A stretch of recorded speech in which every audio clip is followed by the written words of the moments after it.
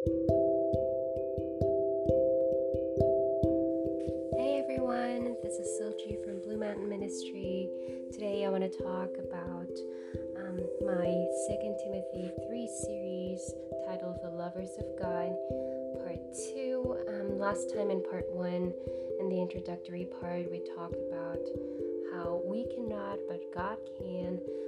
Even when it comes to loving God, it's not us. It's not our might and power that does it. We can't even cope with our own hearts, and so God, who started everything by His grace and by mercy, is going to help us again to love Him even more. That was the sum of what I was talking about last time. Today I want to share about a vision I've had because God highlighted a word from the verses in 2 Timothy 3 to me.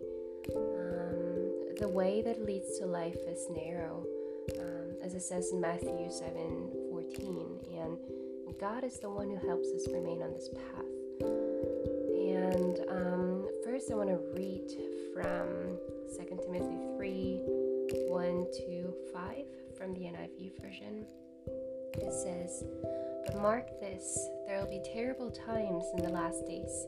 People will be lovers of themselves, lovers of money, boastful, proud, abusive, disobedient to their parents, ungrateful, unholy, without love, unforgiving, slanderous, without self-control, brutal, not lovers of the good, treacherous, rash, conceited, lovers of pleasure rather than lovers of God, having a form of godliness but denying its power. Have nothing to do with such people." And the word God highlighted to me this time is ungrateful. In the last days, people will be ungrateful. So in the vision that God gave me last week to help me understand the meaning of this truth, I saw myself as a beggar on the street. So I was a beggar on the street. I was almost dying of thirst, and I saw a noble man. He noticed me. He got me a bowl of clean water. I clearly still remember the bowl. It had such clean water in it, and he had kneeled down to help me drink.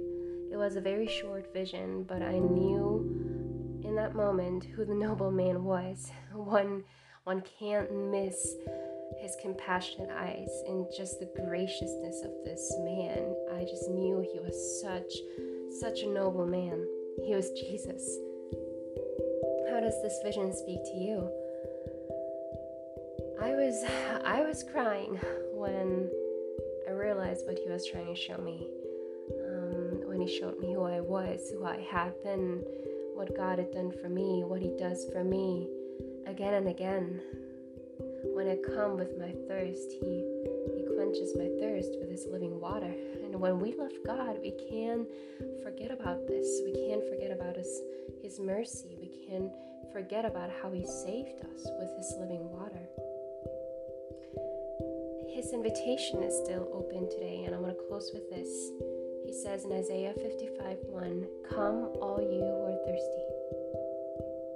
Will you come? If you have already come, will you remember and give thanks to Him?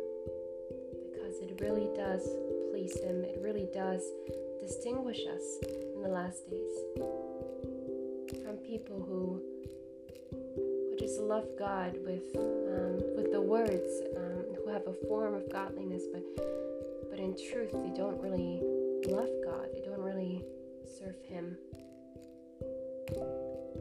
So today, part 2 was about being the grateful ones.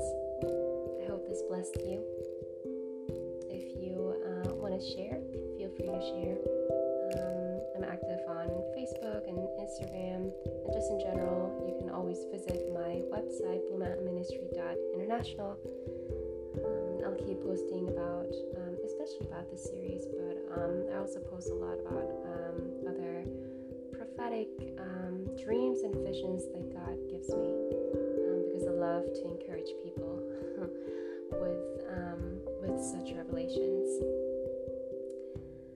So feel free to visit my website and